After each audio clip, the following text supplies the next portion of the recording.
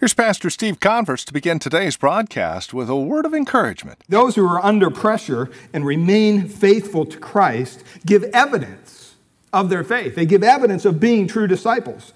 Those who fold when the pressure's on give evidence of not being a disciple of Christ. In Luke 12:32, as Christ often did, he reminds his disciples not to be afraid. Here's what he says, "Fear not, little flock, for it is your Father's good pleasure to give you the kingdom." See, sometimes in the midst of our persecution, in the midst of our trials here on this earth, we fail to cut through all that garbage and see the bigger picture. I mean, I don't know about you, but I've read the end of the book, and you know what, folks? We win. It's a battle that's already done. We win. We win this battle. Is it going to be a struggle? Yes. But we win. Graceful Truth is next. Join us.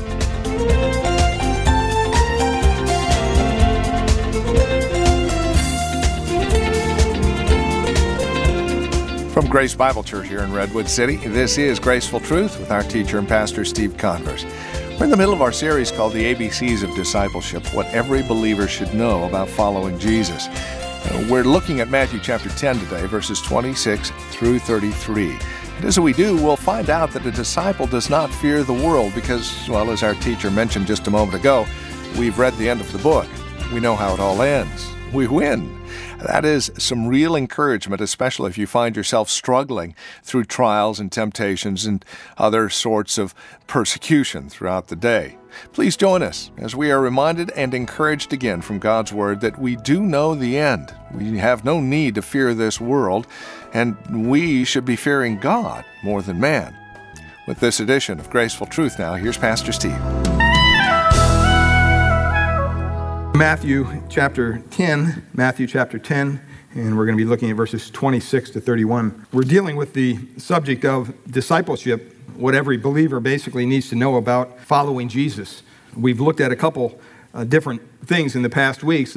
I just want to remind you the purpose of this book, the purpose of the Gospel of Matthew, is to affirm that Christ truly is King. God in his foreknowledge knew that mankind would raise up other people, other things, other monarchs in competition to Christ. And we see that even in our society today. And when a person becomes a Christian, the Bible says that he submits willingly to Jesus Christ as Lord, Master, and King. That's what a true believer does. He gives himself over to the sovereignty of God. From all the little things maybe he's followed before, all the kings in his life, he sets them aside to follow the King of Kings and the Master, the Lord Jesus Christ. And in Matthew chapter 10, verses 24 to 42, he gives us instructions on what it means for those who are committed to his sovereign rule and reign in their lives. And just in way of review a little bit, last week we looked at the goal of discipleship. We looked at that word disciple, and it means learner. And we mentioned that in Ephesians 4, verse 12, it tells us that we're to equip the saints for the work of the ministry, okay? We're to equip the saints for the work of the ministry. In other words, we're to teach people about the work of the ministry, to get them involved in the work of the ministry, to edify them in their faith. And the way we do that is through teaching and preaching God's Word. Today, I want to look at kind of a different angle on discipleship because he kind of brings it around to a point, and he begins to talk a little bit about fear. And I just want to read for us verses 26 to 31 so it's fresh in our minds. And so you can follow along there. Actually, I'll start in verse 24. A disciple is not above his teacher, nor a servant above his master. It is enough for a disciple that he be like his teacher and a servant like his master. If they have called the master of the house Beelzebub, how much more will they call those of his household? Therefore, verse 26, do not fear them. For there is nothing covered that will not be revealed, and hidden that will not be known. Whatever I tell you in the dark, speak in the light. And what you hear in the ear, preach on the housetops. And do not, what? Fear those who kill the body, but cannot kill the soul. Rather, fear him who is able to destroy both the soul and the body in hell. Are not 2 sparrows sold for a copper coin, and not one of them falls to the ground apart from your Father's will? But the very hairs on your head are all numbered. Do not fear, therefore, you are more value than many sparrows. Subject this morning starts off with the idea that a disciple does not fear the world. That's what he's sharing with us. The disciple does not fear the world. In Matthew 10, Jesus is instructing his disciples not to fear the world in verse 26, 28, and 31. But you know what? When someone tells you, I'm going to throw you out into a pack of wolves, and they're going to do all sorts of evil against you, the natural response is what? Fear. That's just something that's going to happen naturally. I mean, you can look at suffering this way as a Christian. We have the privilege of traveling the same path that Jesus traveled. Remember, after Jesus suffered, God vindicated him. God rewarded him. God crowned him with glory and honor and life. And you know what? He'll do the same thing to us. And so Jesus says, don't be afraid of them. 3 times in Matthew. Do not fear. He says it in the beginning of the text, he says it in the middle, and he says it at the end of the passage. Each time he also states a reason not to fear. I mean, it's impossible to miss that point. Do not fear here in the verses we're looking at this morning. Did you know that do not fear is probably the single most common command in the Bible? The Bible tells us to shake off fear about 100 times throughout the text. And it gives a reason almost every time why we should shake off fear whenever it mentions it. It says why not to fear, and then it tells us what not to fear. We shouldn't fear conspiracy, shame, insults, financial loss, loneliness. We should not fear armies or enemies. We shouldn't fear hostility or the lack of a leader. We shouldn't fear suffering or death, not our death or even the death of our parent or the death of our child or the death of a friend or a loved one. Isaiah 8:12 says, do not fear what they fear. In 1 Peter 3:14, it says, do not fear what they fear. Do not be frightened. Fear is something that grips people. I mean, people are afraid of all kinds of things. What are some things that we are fearful of today? Just shout them out. What are you afraid of? Don't be shy. Financial loss. Financial loss. What else? Snakes. What's that? Sickness. Death. What else? Loss of a job, terrorism. I mean, we could go on and on and on, couldn't we? I remember when I was little, I was about 11 or 12, I was fearful of heights. Just had a thing about heights. And my brother, my loving brother, who's now a pastor, at the time he wasn't so loving, but my sister took the 3 of us and her, my other sister and my other brother, out on a road trip to California, and we stopped in the Badlands of South Dakota. And I remember walking out in this big wash canyon kind of a place, and they had kind of a guard there, a fence there, and you walk out and you look down. And it was just, I mean, I couldn't even, I'd be like, whoa, I'd be 10 feet away, peering over the thing. And my brother came up behind me and he grabbed me. And he took me out and he went, look! I mean, I thought my heart was going to stop. And then rather than take me back, he just dropped me, not off the cliff, but right there on the dirt. And I remember just going, oh my gosh, and going down on all fours, thinking I was just freaking out. And I remember crawling back, this kind of little jut that stuck out there over this cliff. And I remember crying and my sister getting mad at him. And, well, he needs to learn to deal with that, And I don't know if that did it or whatever, but later on in life, I started rock climbing. I mean, amazing. And, I can get up on a roof, go up here and change the light bulbs, not an issue with it. I don't know when that happened or what happened. Maybe my brother just shocked me into it. But you know what? I have a healthy respect for heights, but I no longer have that fear that just, you start to get dizzy and just, boy, you got to hit the deck. I no longer have that. But we fear all kinds of things. Crowds, speaking in public. Some people are afraid of singing. They don't want to sing in public. See, when the Bible says do not fear what they fear, what it means is don't take your fears for granted. Question your fears. Stop and say, what am I really afraid of? Don't just take it for granted. And in Matthew 10, what he's telling us is to put our fears in perspective. Jesus certainly promises his disciples trouble, doesn't he? He says it's not going to be easy. You're going to have a lot of trouble. And if you just look at that trouble, you're going to get overwhelmed with fear. Just the idea of being thrown into a pack of wolves, raging, ravenous wolves, that would be fearful enough. But he also went on, he said the disciples would be betrayed to councils, to governors, to kings. He said that in verses 17 and 18 of Matthew 10. He says all kinds of people will reject the message and hate the messenger. Our own family members may betray us. They may even kill us. See, but Jesus keeps all that in perspective, and he wants them to do so. He says basically, if you're going to suffer, it might as well be for something important. I like that. If you're going to suffer for something that's worth suffering for. Jesus says the cause is important. The person is worthy. And furthermore, he's going to take care of us anyway when we go through that suffering. Proverbs 29:25 says, "The fear of man brings a snare, but whosoever puts his trust in the Lord shall be safe." You know, I really believe one of the main reasons churches in general are not more evangelistic in their effort as individual members to go out and share the gospel in the community in which they live, its work or whatever, because the fear of men strangle that desire for evangelism. Because we don't want to experience difficulty. Because we don't want to experience disrespect or persecution. And so somehow we hold back from telling the good news of Jesus Christ. And so often we're caught up as believers in this self-preservation mode. See, Jesus warned that persecution would happen. And he wanted his disciples to be bold in the face of it. And that's so important to understand that. When you're persecuted, you know, it's because of the boldness that you have in Christ. That doesn't mean, oh, okay, well, I don't like to be persecuted, so I'm not going to be bold anymore. The Bible does say there's times to pack up your tent and move on to the next city, lest they kill you, so you can continue to share the gospel.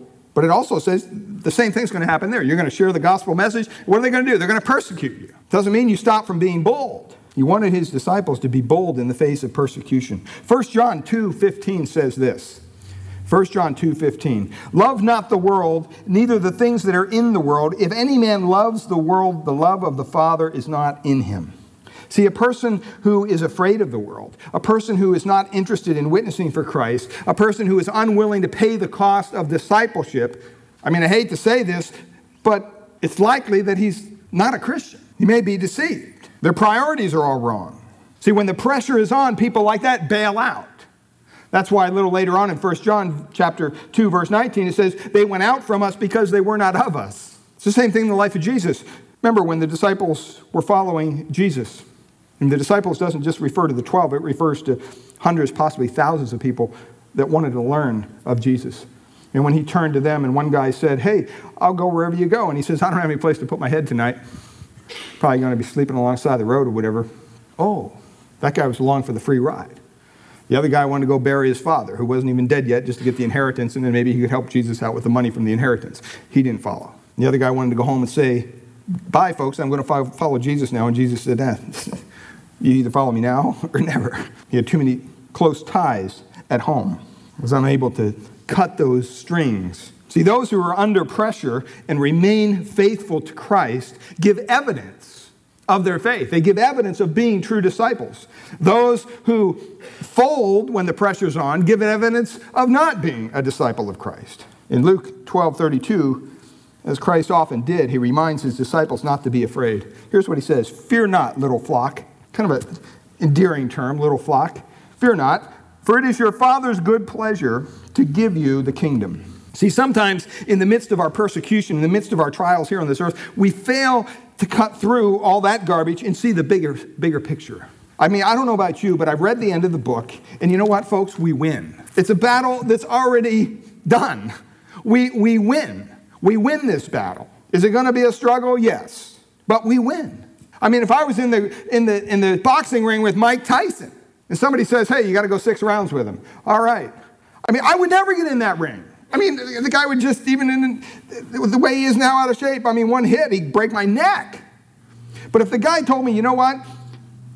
At the very beginning of the 6th round, you're actually going to connect with Mike Tyson, and you're going to knock him out. You're going to get basically everything beat out of you up to that point, but just hang in there to the 6th round.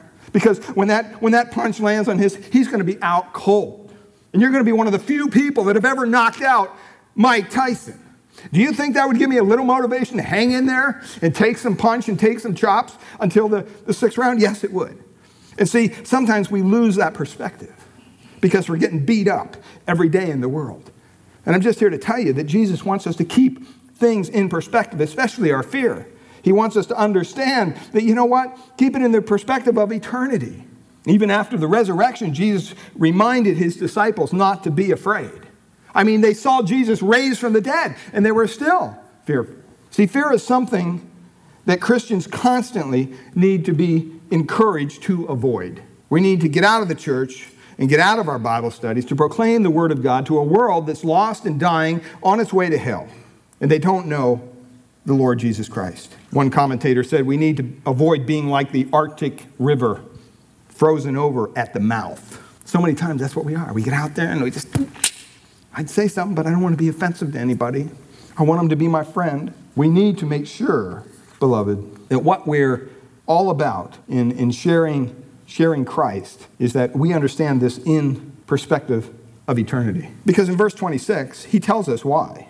He says, "Fear not, therefore, for there is nothing covered that shall be revealed, and hidden that shall not be known." The reason we don't have to fear the world is because we know who wins. We will be vindicated. The disciple knows that he will be vindicated. Notice that verse in verse 26 there. It starts off with therefore. Therefore. You always look back why the there is therefore. You just go back and it'll show you. Whenever you see a therefore in Scripture, just go back a couple verses. And what it does is it looks back to what Jesus had previously said. That since he experienced persecution in the world, they're going to expect the same thing. You're not going to get around that. Nevertheless, they shouldn't be afraid because he says, there is nothing covered that shall not be revealed, and hidden that shall not be known. Do you know the truth about everything one day will be known? Let that sink in a little bit. The truth about everything one day will be made known. We look at the world, the worldly people in the world, and those who are successful, and we're looking around and we're seeing the wicked prosper, living in mansions and spending their money on the craziest things. That will all change when the truth will become clear. God will reveal who was truly successful, and he's going to vindicate those who are his disciples. What is now hidden will be revealed when God takes vengeance on those who do not know him. He says everything that is hidden will become public. That means glory for those who are sharing the message of Jesus. That means glory for those who are suffering persecution and judgment in this world. I'm often reminded sometimes when you're talking with people that in general, and this is a good thing for everybody to have in mind. I mean, for me personally, when I speak to anybody other than my wife, I remind myself, I try to remind myself, sometimes I don't do a good job, but I try to remind myself that every word I speak to that person could become public in some way. And it almost kind of causes you to pause a little bit. In other words, you assume no one can keep a secret. Everything we say may soon be in public. But Jesus adds that everything will become public on the last day. In other words, no misdeed will remain hidden. If guards abuse the prisoners, that's going to be made known. If people gossip and slander, every word will be heard. See, evildoers cannot keep their evil deeds secret for long. And you know what? When you look at publicity, it's really a blessing for all that is good and true, right? Schemers and evildoers, those are the people that love the darkness. Those are the people that love the shadows. The truth loves the light. God makes the truth known, and so should we. And to do so, we have to listen to God. We have to study the Bible. We have to understand what the truth is. And we also have to test our thoughts to make sure that they are in alignment with God's word. Sometimes, I hear people say, I think God is just leading me to do this. Well, how do you know? Well, I just have this feeling. And everything's feeling-based. Your feelings can lie to you. I've had people come in and ask for, not in this church, but in another church, for counseling concerning their marriage. And they sat down in front of me and said, well, you know what? We just don't feel like we're in love with each other. Matter of fact, I feel like I love this other person who's not even my wife, so we're just going to get a divorce. What do you think about that? What do you say to somebody like that? They're listening to their feelings. Their feelings are lying to them, but they're listening to them. So we have to test our thoughts. We have to test what God is leading us to do against God's word. If an idea passes the test, well, then maybe the Lord's leading you in that direction. And we have to be brave enough to speak up when God prompts you to do so. Hugh Latimer was a leader of the English Reformation. And on one occasion, he had the daunting privilege of actually preaching before the sometimes violent King Henry VIII. And Latimer was about to say something with the king as his audience that the king might dislike. And the king wasn't below going, hey, you know what? I don't like what you said, off with your head. So here he is speaking before the king, and he's about ready to say something that the king might take issue with. It tells us that he fell into an audible dialogue with himself. Standing in front of the king, he knew in his mind he's about ready to say something the king's not going to like. And here's what he said. Latimer, Latimer, be careful what you say because the king is here. Then he paused and he said this. Latimer, Latimer, be careful what you say, because the King of Kings is here. Then he went on to share what the king may have taken issue with. Another reformer, John Knox, was even more famous than Latimer for his boldness in the face of danger. When he died, they said, here lies one who feared God so much that he never feared the face of any man. See, that's the kind of boldness that this world needs to see in those who are called disciples of Christ. If Jesus says it, even in a whisper. We should shout it from the rooftops. Well, the first thing we see here is that he assures them of a reward. Scripture assures believers of their reward in various places. Just a couple, Revelation 22:12, it says, "Behold, I am coming quickly," Jesus says, "and my reward is with me to give everyone according to his work." 2 Corinthians 5:10 says, "We must all appear before the judgment seat of Christ, that each one may receive according to his work." Revelation 2:10, "Be faithful until death, and I will give you the crown of life." Over and over and over again, we see the idea that we're going to be rewarded one day for being faithful to Christ. So if we're persecuted here for a little while, let's put that in perspective to our reward. Those who have an eternal perspective don't worry about being popular in this life. They don't worry about appearing wise and noble in this life, because this isn't where we get our reward. Our reward is where? It's in heaven. So it enables disciples to confront a society in which they live with the claims of Christ while looking forward into eternity for the reward, because it's definitely not going to come here. You're going to be maligned. You're going to be persecuted when you're bold for Christ. The second thing he points out is the revelation. We need to live for the future. We need to live for the future. See, too many Christians trade momentary popularity for eternal reward. They're unwilling to live for Christ now, so they're sacrificing the eternal reward. In Luke chapter 8, verse 16 to 17, Jesus says, "No one, when he has lit a lamp, covers it with a vessel or puts it under a bed, but sets it on a lampstand, that those who enter may see the what? Light. For nothing is secret that will not be revealed, nor anything hidden that will not be known and come to light." 1 Corinthians 3:12-13 says, "If any man builds upon this foundation, gold, silver, precious stones, wood, hay, stubble, every man's work shall be made manifest, for the day shall declare it, because it shall be revealed by fire. And the fire shall test every man's work of what sort it is." And you can look at other passages that talk about not only our eternal reward, but also about the idea that we got to get over the present and look toward the future. John Calvin, who was an incredible preacher, was banished from Geneva for preaching the gospel of Christ. They kicked him out.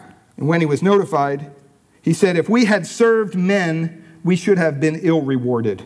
But we served a great master who will recompense us." He's looking forward. Our reward is not here. Our reward is future. Disciple knows he'll be vindicated. Secondly, a disciple fears God more than man. A disciple fears God more than man. Verses 27 and 28. "Whatever I tell you in the dark, speak in the light, and whatever you hear in the ear, preach on the housetops. And do not fear those who kill the body, but cannot kill the soul, but rather fear him who is able to destroy both the body and the soul in hell." See, a person who truly worships and fears God does not fear man. It just doesn't go together. And you know that because, first of all, they keep nothing secret. You know, there's no secrets in Christianity. What Jesus has told us, we're to tell others. We're to give the message of the gospel in its entirety, just as we received it. At the time of Jesus, when the rabbis would teach their students on reading the Torah and different things, you know, they'd be in front of people, and the rabbi would stand here, and the student would stand here. And it would be kind of like a teaching time. And there'd be people out there, and the student would listen as the rabbi would lean over and say, "Okay, here's what I want you to say. Say this." And he'd say it real quiet so nobody else could hear. And then the pupil would say whatever the rabbi said in his ear. Only he heard it. But he was to proclaim it to the whole synagogue who was gathered there. See, they understood that contextually and in their culture. That's what Jesus is talking about here. That young man would repeat exactly what he was told. And the Lord used that picture to show how disciples were to openly speak what they had been told privately. So when we come to Christ and God tells us through his word that, hey, you know, I want you to go share this with other people, we're to do it boldly by keeping nothing secret, by telling everybody. He said, when I tell you in darkness, what I tell you in the darkness, speak in the light. What you hear in the ear, proclaim from the rooftops or the housetops. In other words, he set no restrictions on what his disciples were to share with the lost and the dying of the world. They're to hold nothing back. Well, it is our prayer here at Graceful Truth that God would reveal his grace to your hearts through the teaching of his word each week. And we trust you're currently involved in a Bible teaching church in your area. If not, we'd love to have you come and visit us here at Grace Bible Church in Redwood City. We meet each Sunday morning for our praise and worship service at 10 a.m. We offer nursery care and Sunday school classes for our children up to grade 5. If you'd like to encourage us here at Graceful Truth, please give us a call at Grace Bible Church here in Redwood City. This is our phone number, 650-366-9923. Again, that's 650-366-9923. Or you can visit us on the web at gracefultruth.org. We've got a lot of resource materials available there, more information about who we are, and if you need a map to visit us at Grace Bible Church, that's there as well. Again, gracefultruth.org. And would you please drop us an email? Let us know you paid us a visit when you stop by. Again, gracefultruth.org. Or give us a call at 650-366-9923. Again, that's 650-366-9923.